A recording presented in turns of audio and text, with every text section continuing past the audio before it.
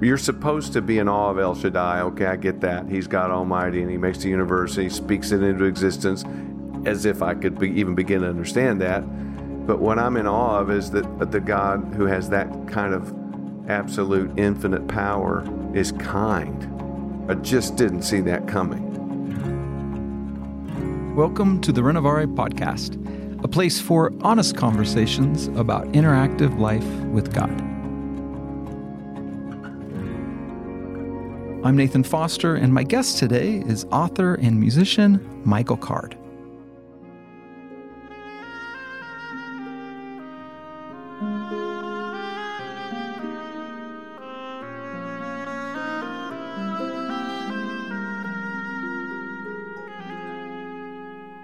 I find it wonderfully fascinating to come across a word its meaning is largely undefinable. A word beyond words. Words like love, hope, shalom. A word that's so packed full of meaning that when explored, it opens up a vast cavern of knowing and understanding. Michael set out to write an entire book on one word. He thought it would take a year to finish. It went so deep. Apparently, it turned into a 10-year project. As he writes, these words require paragraphs and parables to provide even a hint of all they might possibly mean. And the word he was working with, hesed. Apparently, it's found 250 times in Hebrew scripture. It's usually translated to something to the effect of loving kindness. But it's so much more. As one scholar noted, hesed is the defining characteristic of God. I spoke with Michael from his home in Tennessee. Michael? Yes. Can I show you an old record I got? Sure. Oh gosh, look at that guy. If I only knew then what I know now. This handsome young man, yes? Yeah, that's right. I've got a couple of these. If you only knew then what you know now, what if you could go back to your younger self? I wouldn't worry about so many things. I mean, I'm 64, and there are just very few things I care about anymore. The things I do care about, I care about intensely. But I think that's true probably for everybody. When you're younger, you just worry about things that when you get older, you just don't worry about anymore. So. Yeah, I would tell that guy, lighten up. Lighten up. Yeah. Oh, I would tell the same thing to my younger self. Yeah. What is it you care about these days? Well, I mean, for me, it's the life of Christ. That's all I think about is the details of the life of Christ. I've been working on a book for about 3 years about everything that you can know about Jesus, what languages he speaks, how tall he is, anything that can be known, I want to know. And so I'm looking at two 1,700-page notebooks full of articles and about 50 books on the life of Jesus I've worked through in the last 3 years. And I've over-researched and it's time to start writing it. And I'm kind of stuck in research mode because that's much more fun. It's not writing. It's like writing a book's like having a baby. You do it and you think, I'll never do that again. What was I thinking? That kind of thing. So, but that's all I'm interested in, and I know that's all for the rest of my life. That's all I'm interested in, how his mind works, what an elegant thinker he is, what do the facts of his life mean? I was in Israel last year, and I was bragging to this rabbi about the fact that Jesus, even though he didn't have to, he went to all the pilgrimage feasts. He walked 100 miles from Capernaum to Jerusalem, and he doesn't have to. The law says you only have to if you live within 25 miles. And this rabbi says, well, but do you know what that means? And I said, what are you talking about? He said, what does it mean? And I said, why don't you tell me? And he said, it means that Jesus spends 3 months out of every year walking back and forth to Jerusalem. And that blew my mind. 10 days down, 10 days there, and 10 days back. He does that at least 3 times a year. And he does it more than that. I think there's an indication in John that he goes when there's not even a feast, he goes. So that's the kind of stuff I'm working on. Why do you think he walked so far, so much? Well, that was because everybody did, right? Okay. When the question, how tall is he? He's 5'6". Based on the steps and the mileage? How'd No, they figure that? no. Israeli Antiquity Society, excavated hundreds of graves of males from the first century, and the average height was 5'6".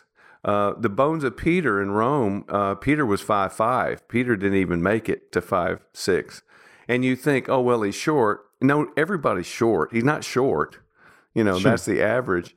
And the interesting thing, I talked with a guy just last week whose father had accepted the Lord on his deathbed, and he had a vision of Jesus.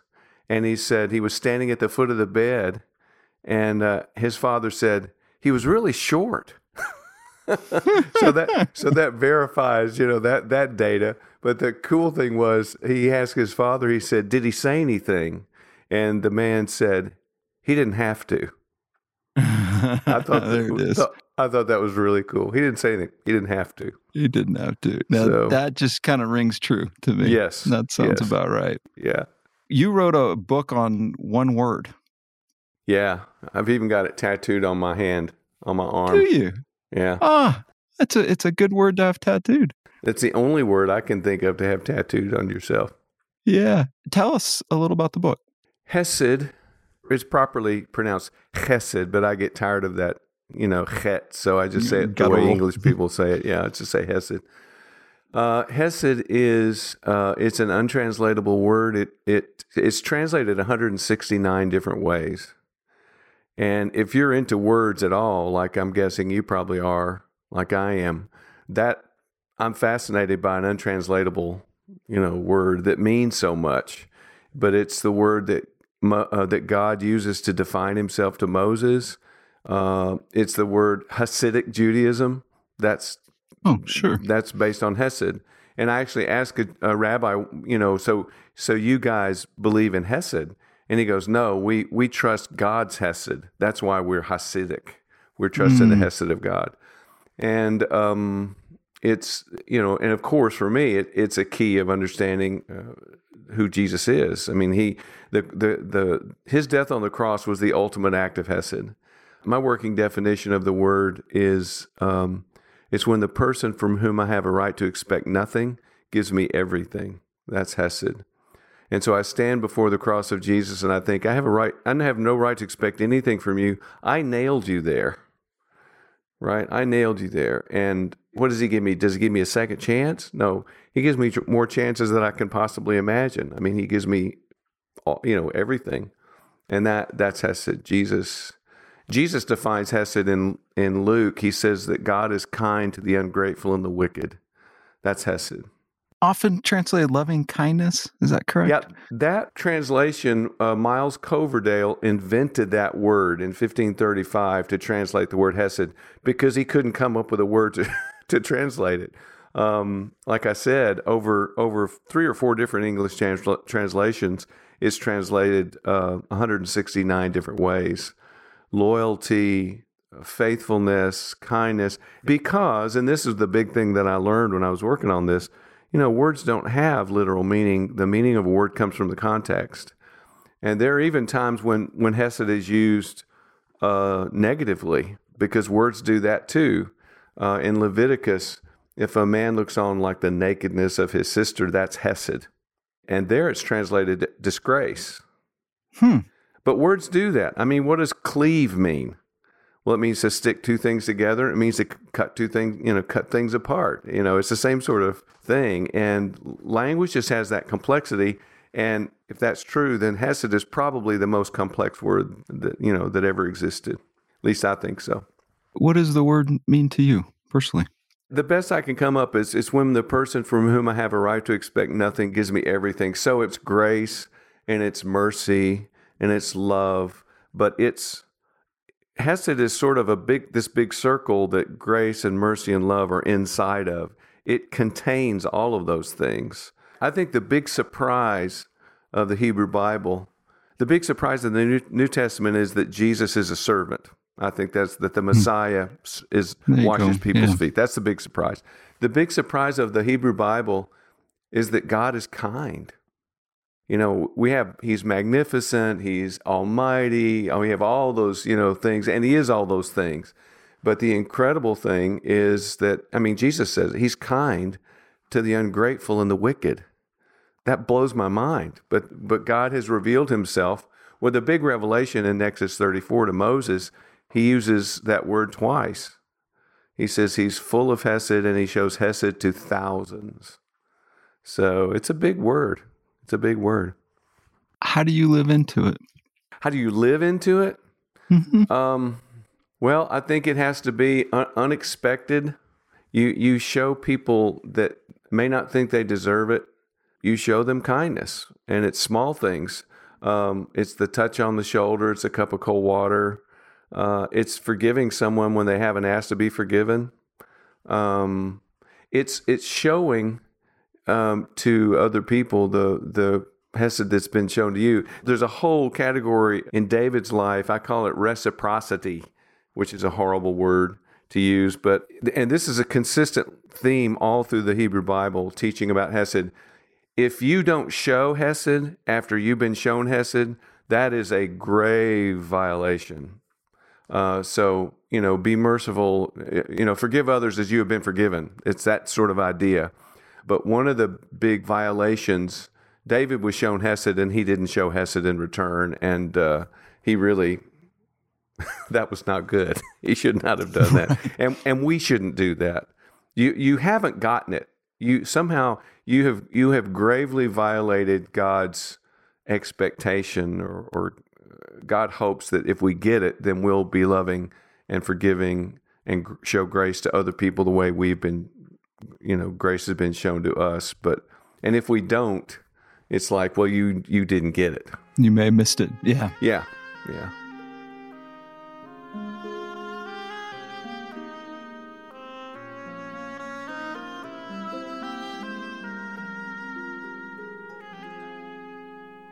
You mentioned your wife has a flower farm. Hesed in the farm, in the flowers? Well, hesed is me working for her when, or her helping me with something when maybe during the previous day I haven't been the most gracious or loving of people, but you do it anyway as an act of love. I mean, that's a small thing, but hesed has to be shown in small things. It is. It's the cup of cold water. I don't think marriage in general can survive without hesed. Okay. What's the old world? The old world is retributive justice, right? You obey these laws and you do these things, and if you do, then you get the reward, basically. Well, we all know that doesn't work. God made all these covenants with us, and we broke all of them. And so what does he have to do? He makes a new covenant that's based on hesed, that he keeps keeping, even though we keep breaking it, he keeps keeping it. That's how the new covenant works. Otherwise, it wouldn't work. He can't make a covenant with us. We're hopeless. So that's hesed. And I think marriage is sort of like that too. If it's just, I'm only going to give to the relationship in proportion to, what my spouse is given, then I'm in big trouble. The marriage has been big trouble. You have to be kind to the ungrateful and the wicked. In marriage. Well, it's quite practical too, right? Absolutely. I mean, sure, it works, right? Well, it's loving your enemy. That came in a discussion about loving your neighbor. Well, the truth is sometimes your neighbor is your enemy. In fact, sometimes your spouse is your enemy. And Hesed tells us there's no limitations. There's no fence that, I'm going to love this person because they're worthy, or I'm not going to love this person because they're not worthy.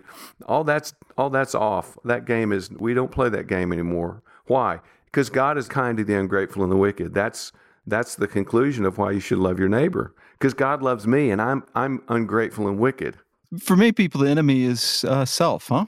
Yeah. It's kind of self-hatred.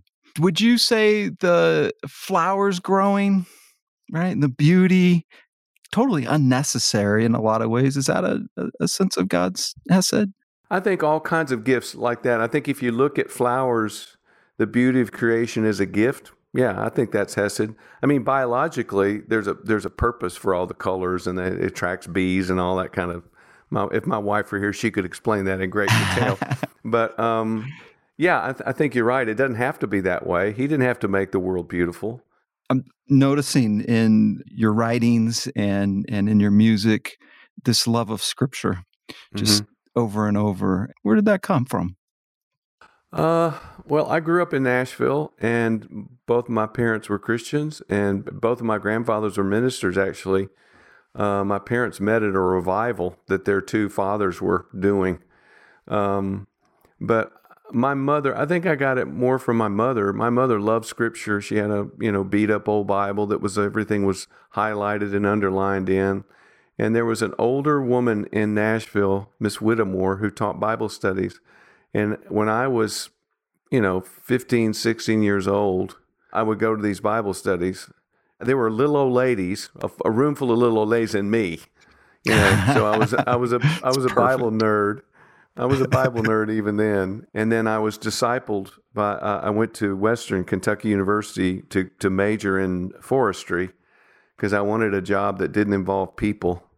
And I took a class with a guy named William Lane, who was a commentary writer. And I ended up spending 26 years with him.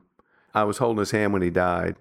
He's the real reason. I mean, the approach that I have and, anything I've done. He's the first person to ask me to write a song. I would have never written music if it wasn't for Bill. He gave me a sermon one Sunday, and he said, "You play the guitar, don't you, Mr. Card?" I said, "Yes, sir." He said, "Here's my sermon for next Sunday. Write us a chorus." And I'd love to say that I heard God's voice, and I'm so faithful and spiritual that I responded, but I just did it to please Bill.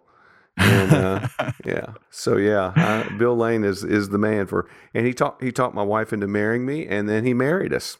So How cool is that? Yeah. So forestry to then biblical studies, biblical studies. Yeah. Can I make a disclosure? Sure. To you? I actually did the same thing. I was majoring in forestry for that very reason. Put it right there. Come on, up high. Yeah. Just can I hide away and exactly get anything that doesn't involve people. I wanted to do bird counts for the Forestry Service. I still think that'd be a pretty cool job. It would be. Yeah. Well, it's a good thing that both of us went into careers that involve people. Yeah.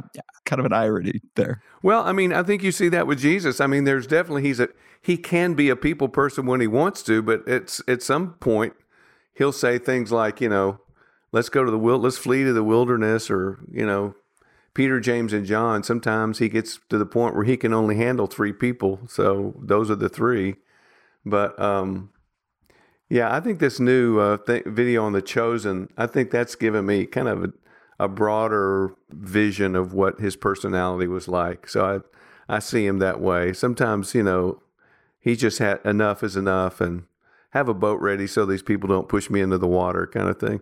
I kind of like the idea that you're safe to be with people because you're safe to be alone. Yeah. Something about that helps me be more intentional and engage when I'm with people because I'm comfortable being alone. Yeah, that's good. What do you hope people take away from the book? A sense of awe at who God is, because that's really what the book's about. It's about how these central figures in the Hebrew Bible, and it ends up with the New Testament, looking at the New Testament, how they understood God to be a God of Hesed, and how they were just in awe. I mean, the reason I think we're in awe of him, you're supposed to be in awe of El Shaddai. Okay, I get that. He's God Almighty, and he makes the universe, and he speaks it into existence, as if I could even begin to understand that. But what I'm in awe of is that the God who has that kind of absolute infinite power is kind. Like I said before, I just didn't see that coming. And then in light of that revelation of who he is, Jesus makes perfect sense. Jesus is the embodiment of that. One of the phrases that you hear in Hebrew a lot is Hesed va'emet. Hesed, there's our word Hesed, and emet is truth. God says he's full of grace and truth when he reveals himself to Moses in Exodus 34. But then John, when he's talking about Jesus in the opening of his gospel, what does he say? Jesus is full of grace and truth. And there it is again, Hesed va'emet. He incarnates that idea that here's this person who I have no right to expect anything from, and yet he gives me everything. And I think people who were around Jesus had a sense of that. I think you have a sense of that when you're around him. Kind of exuding from who he was in the air, huh? Yeah, and he accepts you as you, like Brennan Manning used to say, he loves you as you are and not as you should be. I think you get that feeling, there's this acceptance that comes from him, not from, and you see it. I mean, look at the people in his life, the people in his immediate circle. They're not, people talk about this a lot, but a Matthew or someone like that who's kind of a scoundrel, Zacchaeus, who is a real con man. He's a bad guy. He gets in Jesus' presence and he gets so excited, because he's accepted in spite of himself. And I think we call that grace or mercy. We got theological words for it, but I avoid using those words because when you say them, you think you know what they mean, but you really don't know what they mean. Sometimes I get frustrated at the limitations of words. Yes. I mean, as helpful as they are, they have their limits. Welcome to the world of Hesed, because being frustrated at the limit, it's this sound that you make, these 3 Hebrew letters, and it's just the meaning. It's undefinable. It's vast. So, and I think of all the mystery and how incredible words are, I think this may very well be the most incredible word there is. That's part of why I love music, is because it puts a tone or a color to words that just help. And Hesed is most often sung. It's in the Psalms. That's where it occurs most of the time. And I think you're right. When you sing it, Socrates says when the soul hears music, it lets down its best guard. And I think what happens is you put ideas like this to music, and somehow it goes in. Yeah, it enters your brain in a different way. And the background, the different instruments, and just kind of the synergy of that brings language to life. In a sense. Yes, yeah.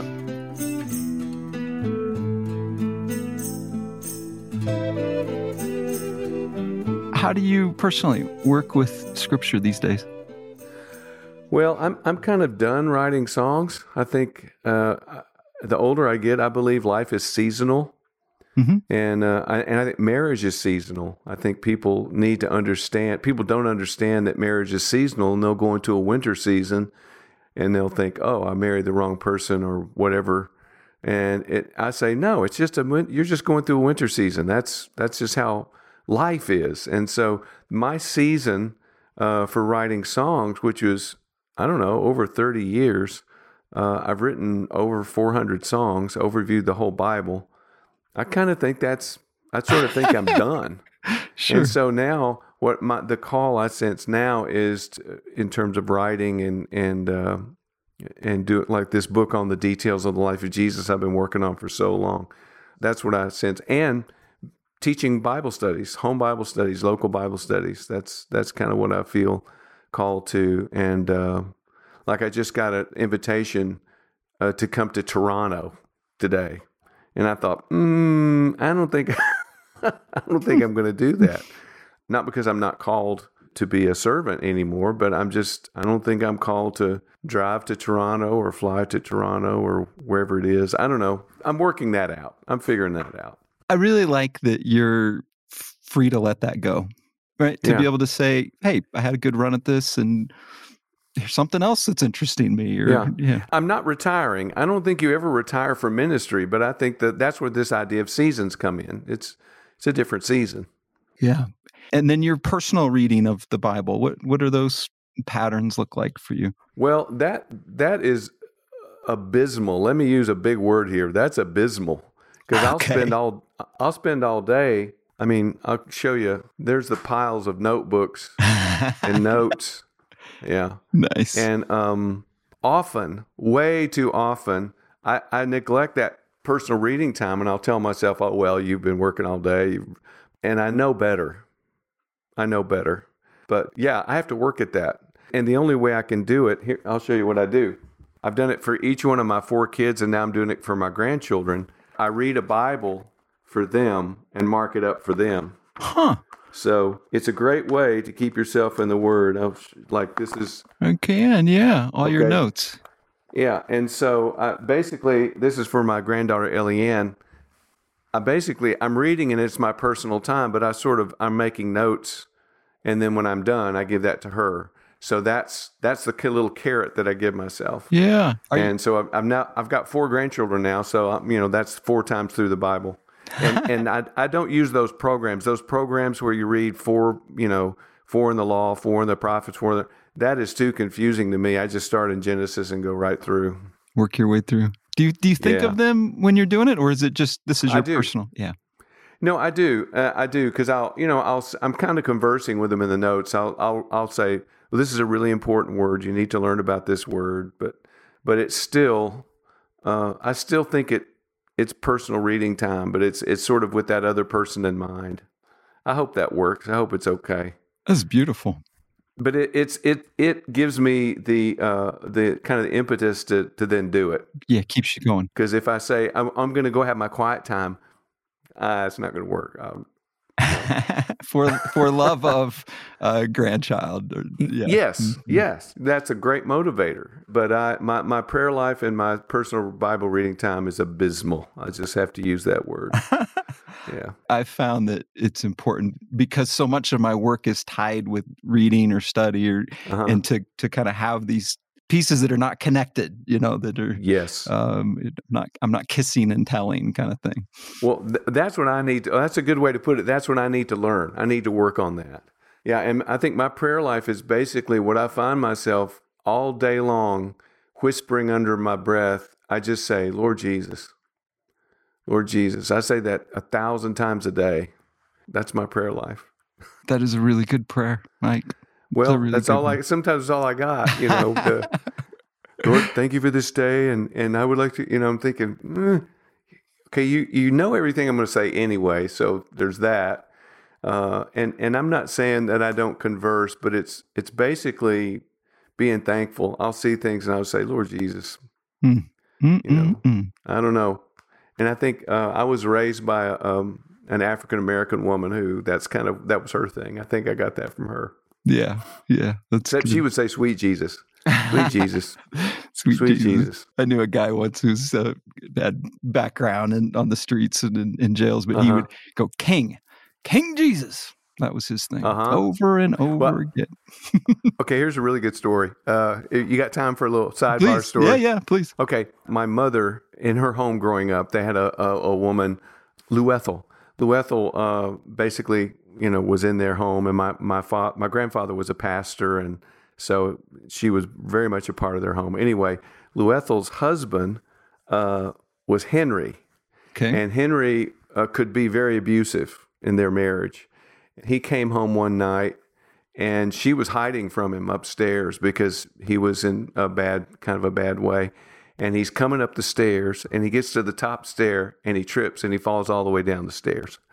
Okay, and so Lou Ethel comes in the next morning, and she tells my grandfather, who's a Baptist preacher, she said, Dr. Brown, sweet Jesus pushed Henry down the stairs last night.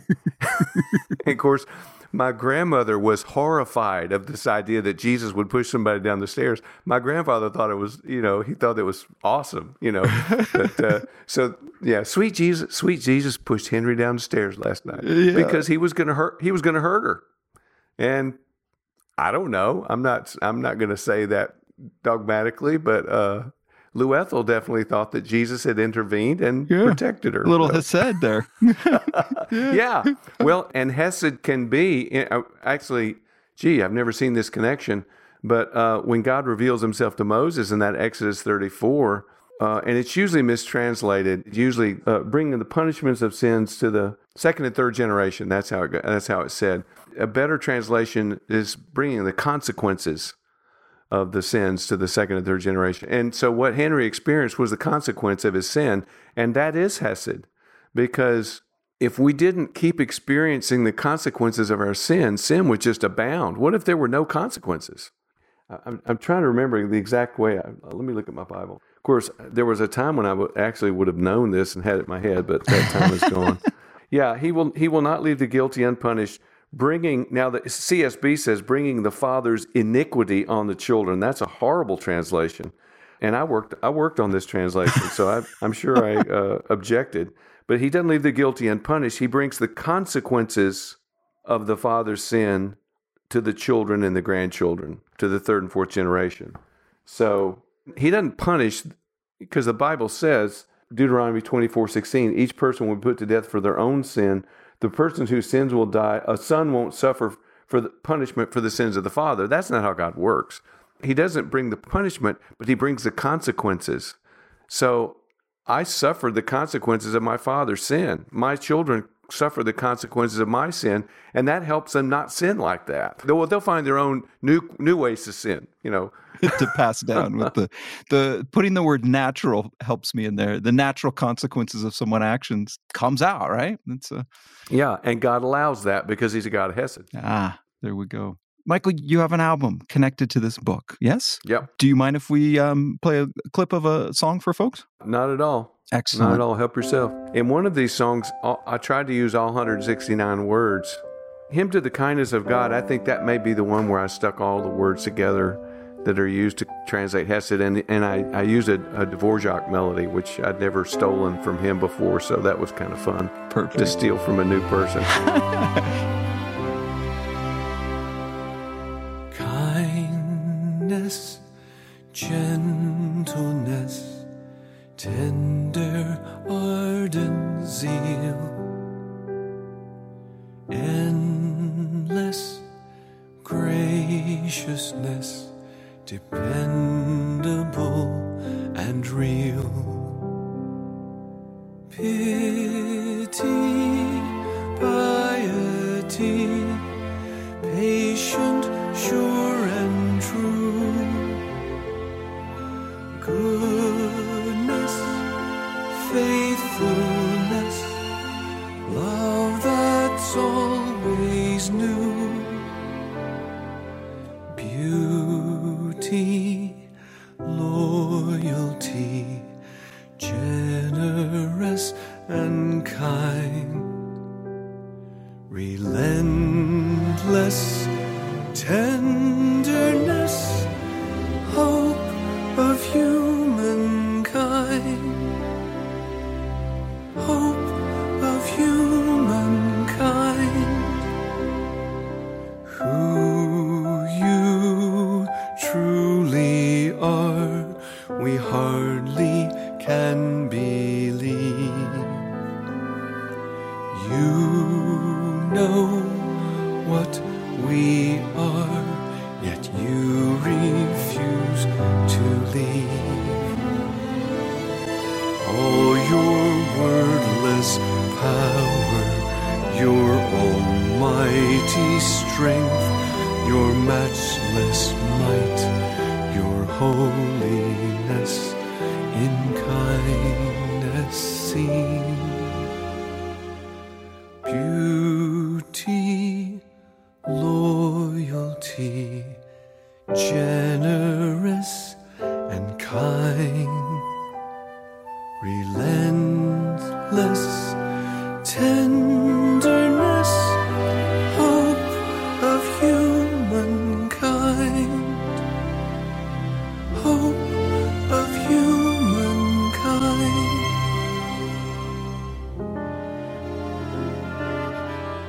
Maybe the last thing I'd say, I love this reading Bible and marking it up for your kids and grandkids. And it's a great idea. Yeah, if you do that for each one of your children, as I did for mine. Now, 2 of my kids don't care that they've got it, but I'm hoping when they get older, of course, they're all in their 20s and 30s now. They should be caring about it now. But two of my kids, really, that's a real treasure to them. And if my father or my grandfather had done that for me, I can't tell you what that would mean to me. That's a family heirloom, right? I mean, I would imagine it'd be their most valuable possession, potentially. Yeah. What a gift. Well, I have my grandfather's Bible, but he didn't believe in marking it. He marked his Tennyson, but he wouldn't mark his Bible, because in those days you didn't do that, right? Right. You didn't mark it was sacred. Bible. Yeah. I had at one point asked my dad, I said, "Hey, when you pass, could I have?" And it was a Bible he, as a young kid, it's just trashed. And then he said, "Yeah, okay." And then one year for Christmas, He gave it to me and said, well, why wait till I die? Here you go. And Good for him. Oh, good for him. I love it. I love it. Hey, Mike, this is great. Thank you so much for the time. This has been a real encouragement to get to hang out with you for a little while. And again, his book is titled Inexpressible, Hesed and the Mystery of God's Loving Kindness. You can find more about Michael and his work at michaelcard.com. I'm Nathan Foster, and you've been listening to the Renovare Podcast. This work is made possible by the generosity of donors like you. Thank you. You can support Renovare and this podcast with a tax-deductible gift at renovare.org/donate. Renovare is a Christian ecumenical renewal effort offering resources and experiences to help people become more like Jesus. You can find a collection of thoughtfully curated articles, podcasts, webinars, online classes, as well as information on events and our institute at renovare.org. I encourage you to subscribe to this podcast wherever you get your podcast. And if you find this work helpful, wonderful if you'd leave us a review.